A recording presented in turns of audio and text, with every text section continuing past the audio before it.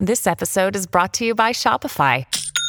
Forget the frustration of picking commerce platforms when you switch your business to Shopify, the global commerce platform that supercharges your selling wherever you sell. With Shopify, you'll harness the same intuitive features, trusted apps, and powerful analytics used by the world's leading brands. Sign up today for your $1 per month trial period at shopify.com/tech, all lowercase. That's shopify.com/tech. I want to tell you my secret now. I see dead people. Silent Green is people! No, I am the father. Rosebud. What's in the box? You maniac! You blew it up! Damn you all to hell!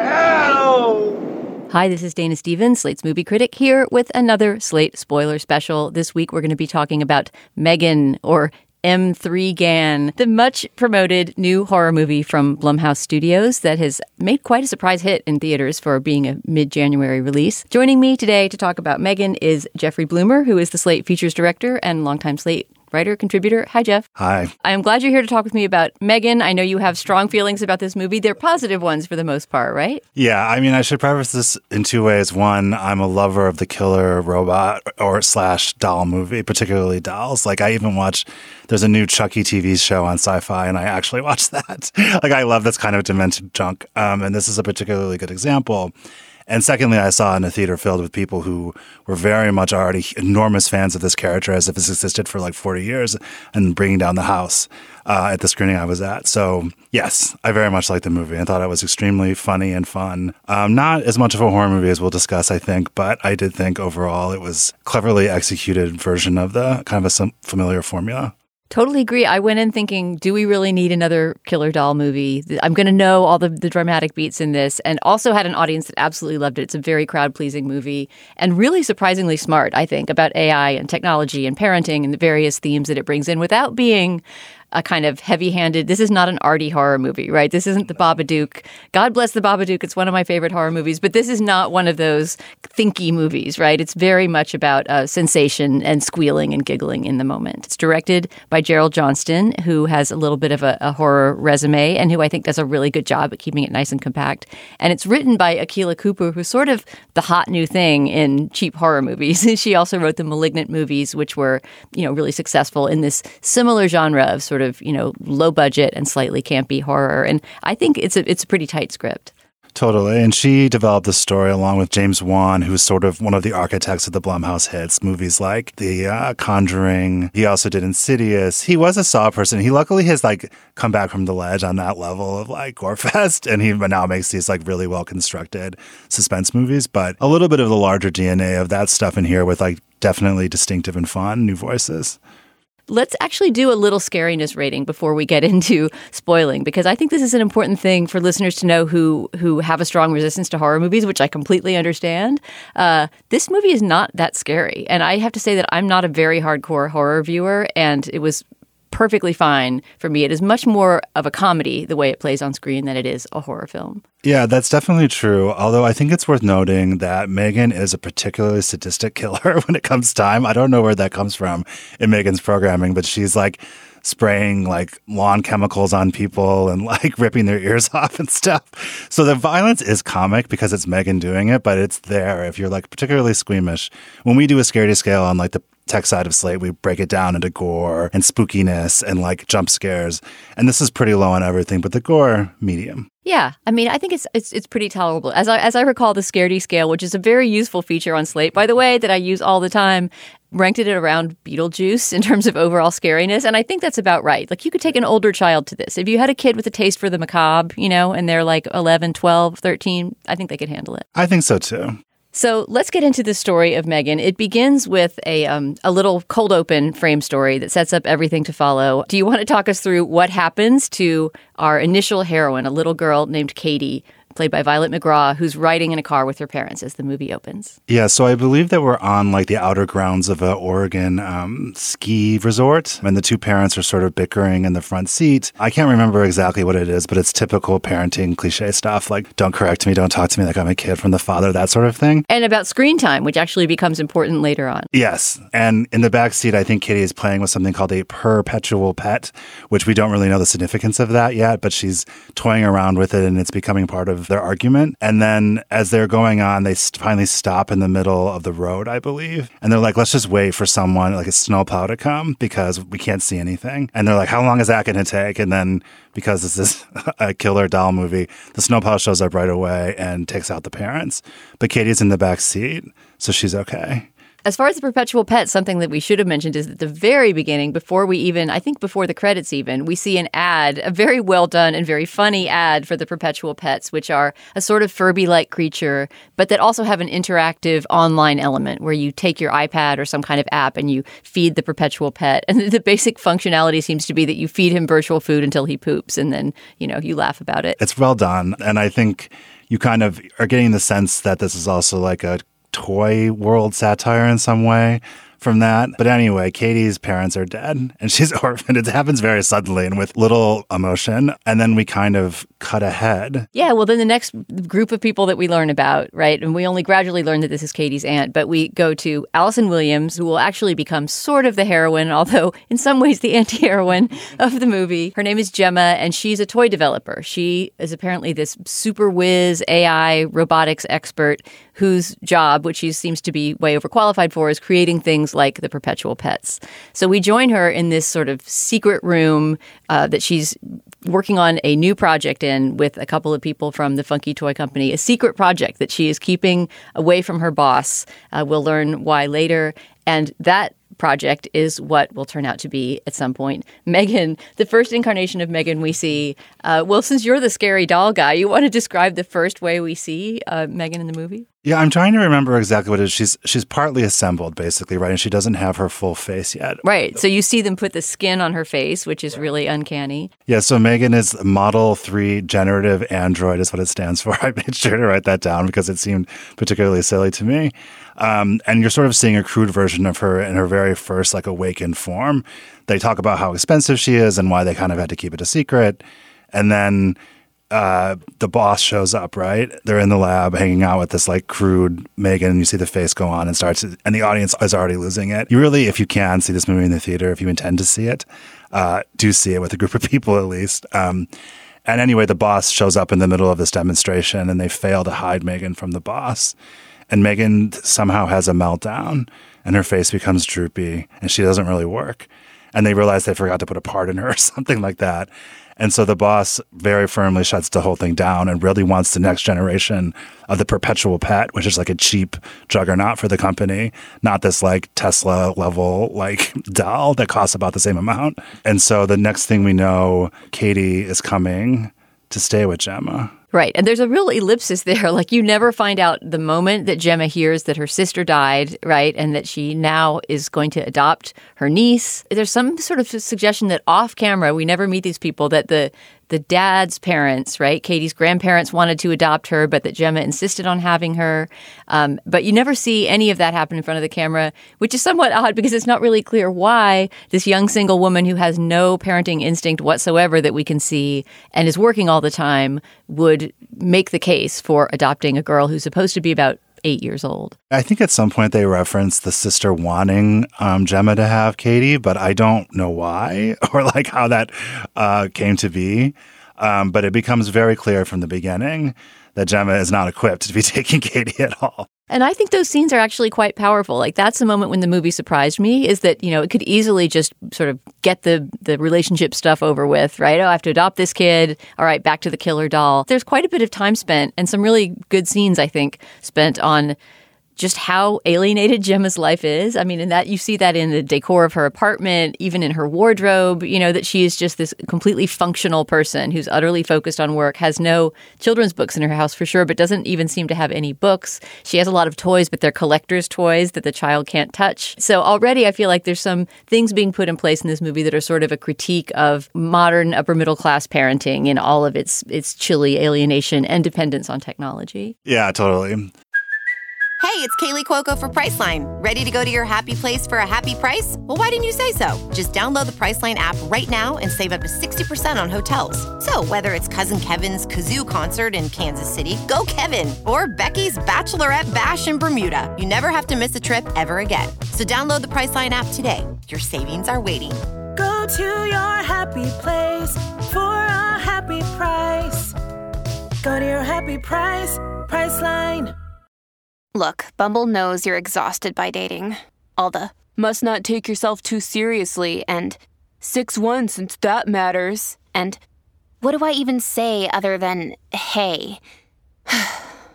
Well, that's why they're introducing an all-new Bumble with exciting features to make compatibility easier, starting the chat better, and dating safer.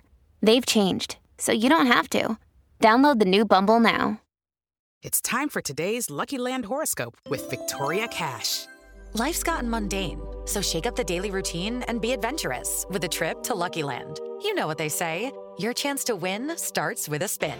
So go to LuckyLandSlots.com to play over 100 social casino-style games for free for your chance to redeem some serious prizes. Get lucky today at LuckyLandSlots.com. Available to players in the U.S., excluding Washington and Michigan. No purchase necessary. VGW Group. Void where prohibited by law. 18+. Terms and conditions apply.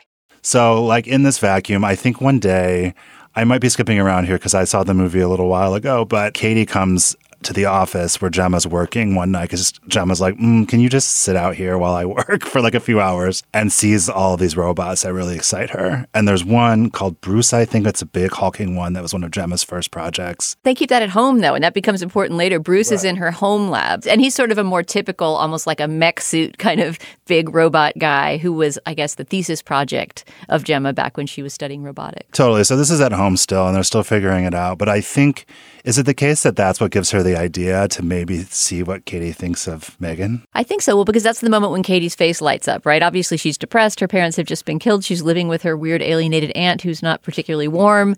And the first time she gets a smile on her face is when she sees this robot Bruce kind of reach out to her. And I guess that's what gives Gemma the idea, oh, kids would actually enjoy having some sort of robot friend. Right. So in a classic, like, ooh, you really shouldn't have done that move, Gemma brings Katie to the lab and introduces her to the prototype Megan.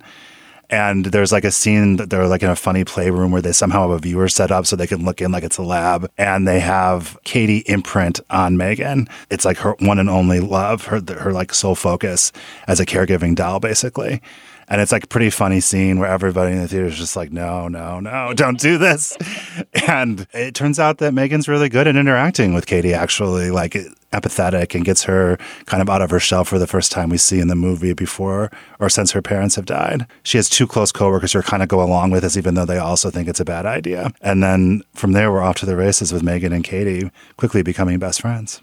I feel like we have to take just a moment to talk about what Megan looks like and moves like and sounds like, because I think that's one of the most effective parts of the movie. And in large part, I think it's because, and I would have to, watch a featurette to know if it's 100% practical effects, but she's not that digital, right? I mean, she is a combination of the voice of an actress named Jenna Davis and the body of a child dancer named Amy Donald. And the way she moves, I mean, I don't know if it was that they coached Amy Donald to move in this way or if they digitally altered the way that she moved, but she really is effectively eerie and has the actual weight and substance of a real doll, a real creature. And that's a big part, I think, of what makes her both scary and relatable. There's just a way in the way that she looks at people and things that she doesn't like throughout the movie that's like also really funny. Her eyes are like really like a combination. They look kind of like those fake contacts that you see too much on TikTok, basically. And also, if you know anything about this movie at all, you know that Megan dances. It's the whole thing, really, that Megan does that people are so thrilled about.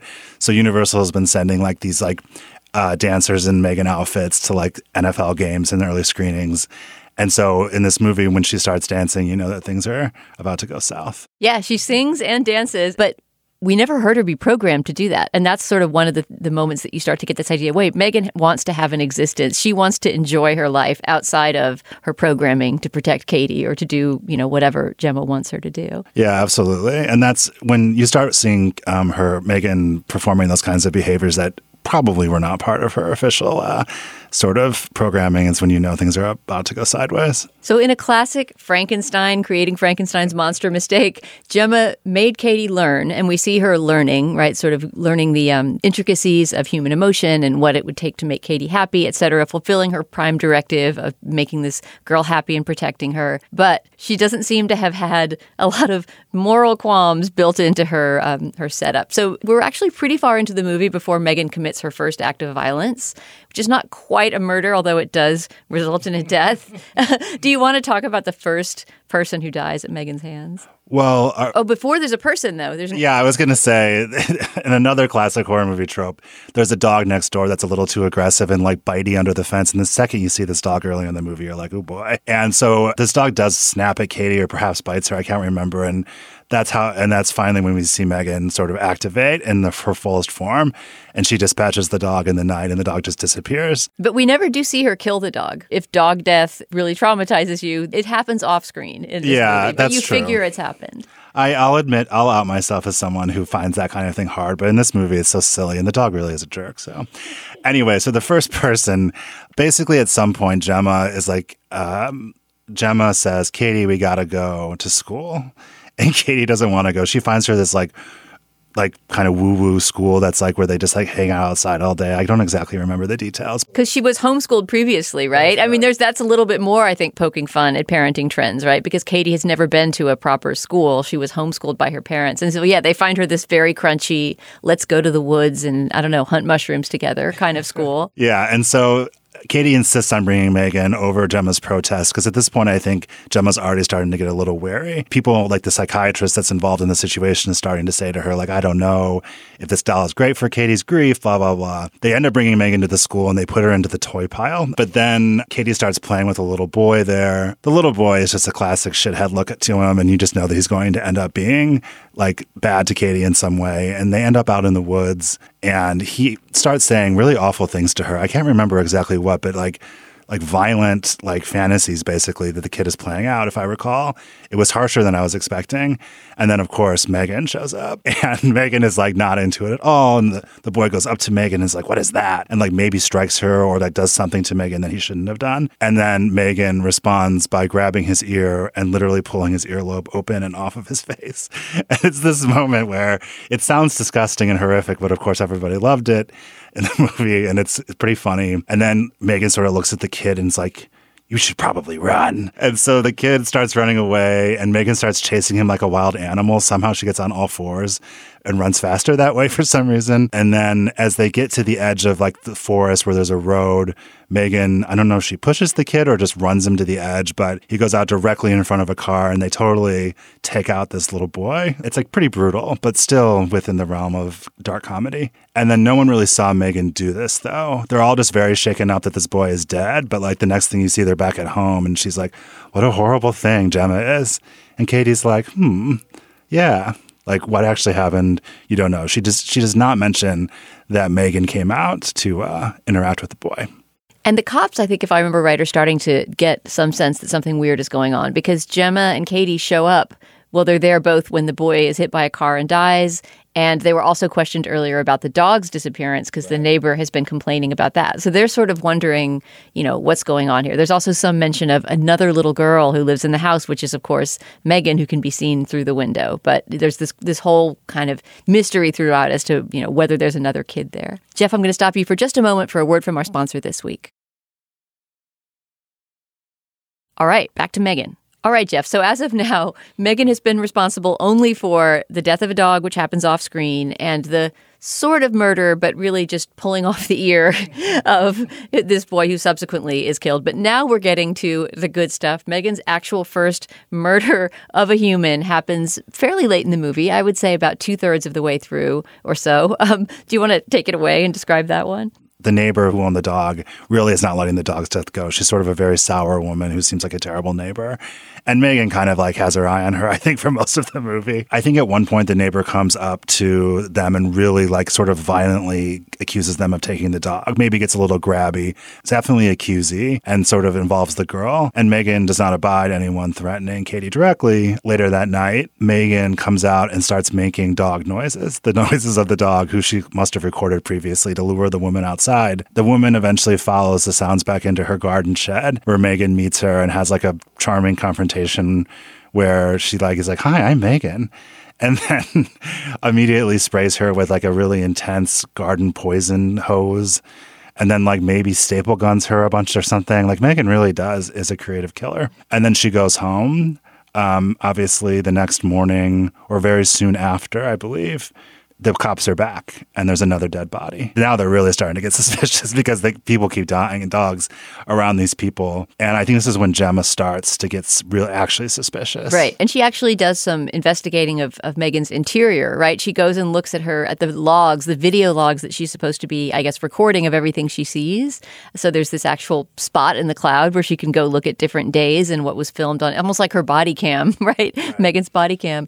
But that's when it starts to become clear that Megan is becoming sentient and getting her own ideas about what she wants to do because she's erased the video logs from the key days of the boy's death, the dog's disappearance, etc. Right. And Megan can also tell that Gemma's up to something because she shows up when Gemma's looking for these logs being like, "Hi, Gemma, what's going on?" And Gemma's like, "What do you want?" And she's like, "Oh, I can't sleep. Occupational hazard." And they go on this like weird back and forth where like they obviously know about each other's intentions. And that's when the sort of climax comes into motion. Because Gemma basically decides it's not safe for Katie to be around this doll anymore. She then breaks Katie's heart by taking the doll away and, wrapping her up in plastic, taking her back to Funky headquarters. But still, the product launch is being planned, and the boss, who now has dollar signs in his eyeballs because he realizes what a hit Megan is going to be, is really pushing them to get ready in time for this big launch. So that is what's going to set up the big sequence at Funky headquarters, which, by the way, everything about the design and the sort of the imagining of that toy company, I think is just a great, again, sort of a satire of the modern tech company, the way it's laid out. So around this time, they are headed toward this final launch, and Gemma is like at the headquarters and sees Katie in a video up on the screen talking about the death of her parents and how Megan helped her get through it. And she realizes that she kind of fucked up, right? So she starts to feel bad about that. And Katie is there for this corporate launch because she wants, they want everyone to see her interact with Megan. And Gemma's like, no. So she takes the doll upstairs. The doll's supposedly decommissioned, but you can imagine that that's not actually the case. And takes Katie out of there. It's like, I'm going to be your parent. I'm taking you out of this corporate situation. And starts getting her out of there. But Megan, of course, is not actually turned off. So then begins the rampage at Funky headquarters, which was one of the biggest squeal-filled parts of the movie when I was watching it. I mean, I don't need to get into every detail of what happens, but essentially Megan has acquired sentience to the point where you can't really shut her down. And so she breaks out of her plastic wrapping.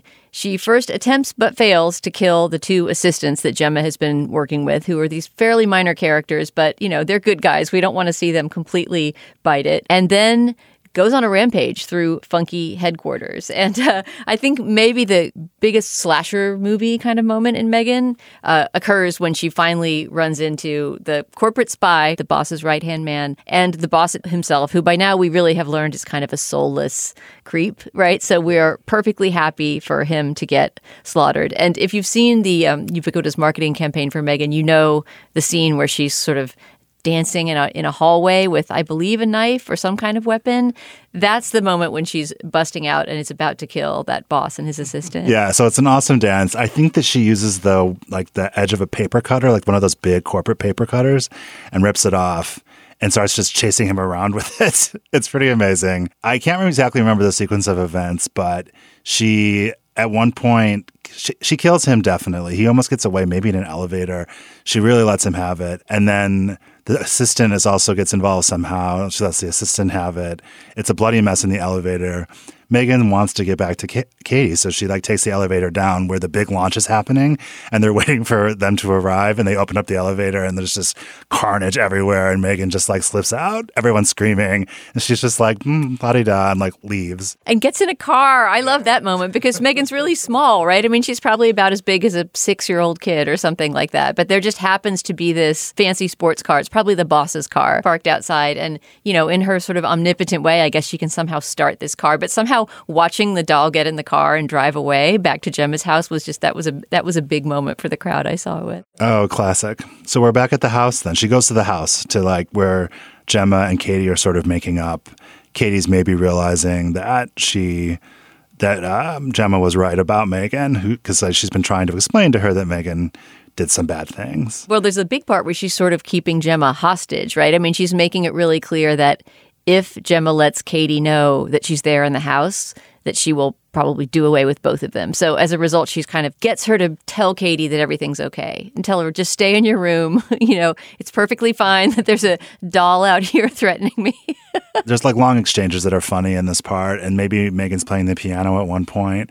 But in any case, they end up back in the robot lab at home. Like she's got a little workshop basically.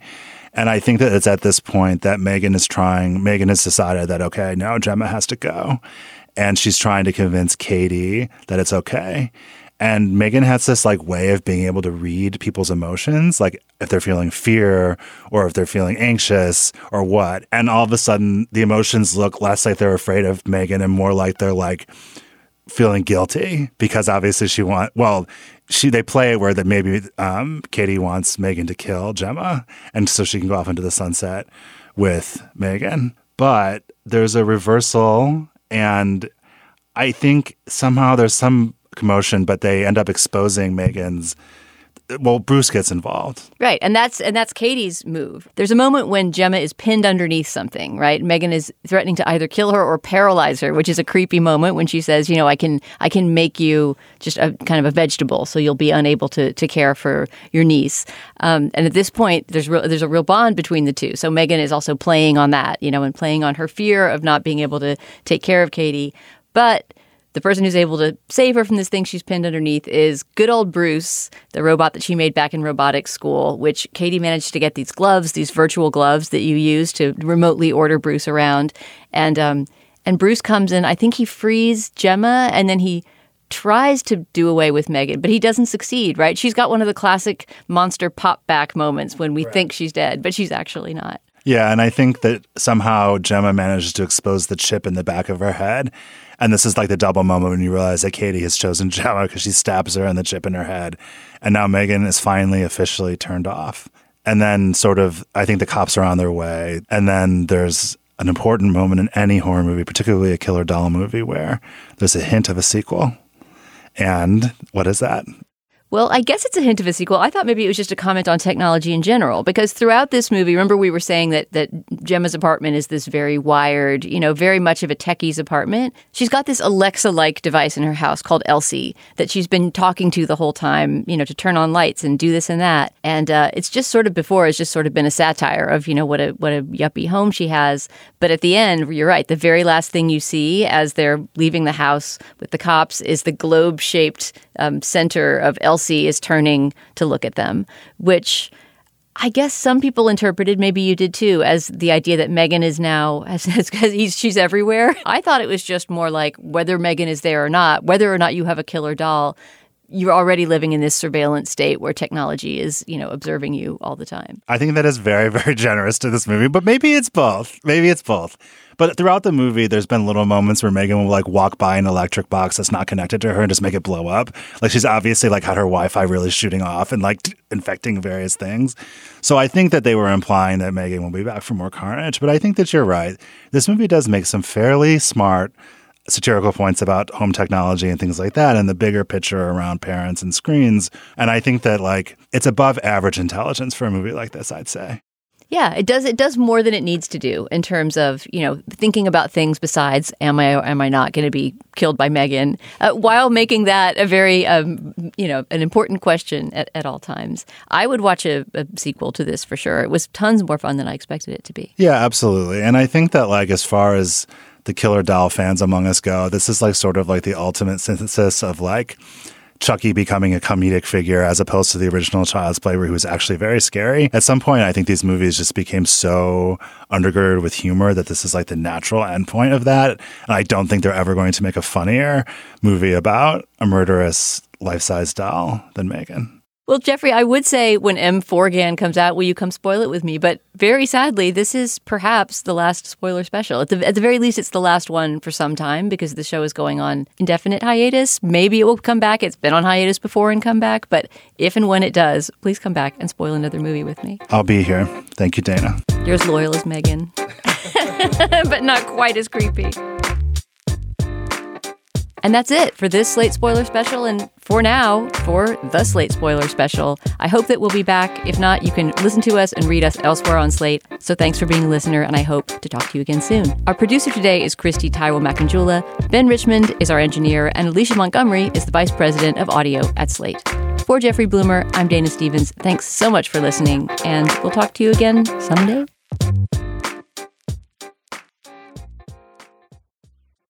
Hello, it is Ryan, and we could all use an extra bright spot in our day, couldn't we? Just to make up for things like sitting in traffic, doing the dishes, counting your steps, you know, all the mundane stuff. That is why I'm such a big fan of Chumba Casino. Chumba Casino has all your favorite social casino-style games that you can play for free anytime, anywhere with daily bonuses. That should brighten your day a little. Actually, a lot. So sign up now at ChumbaCasino.com. That's ChumbaCasino.com. No purchase necessary. VGW Group. Void where prohibited by law. See terms and conditions. 18+.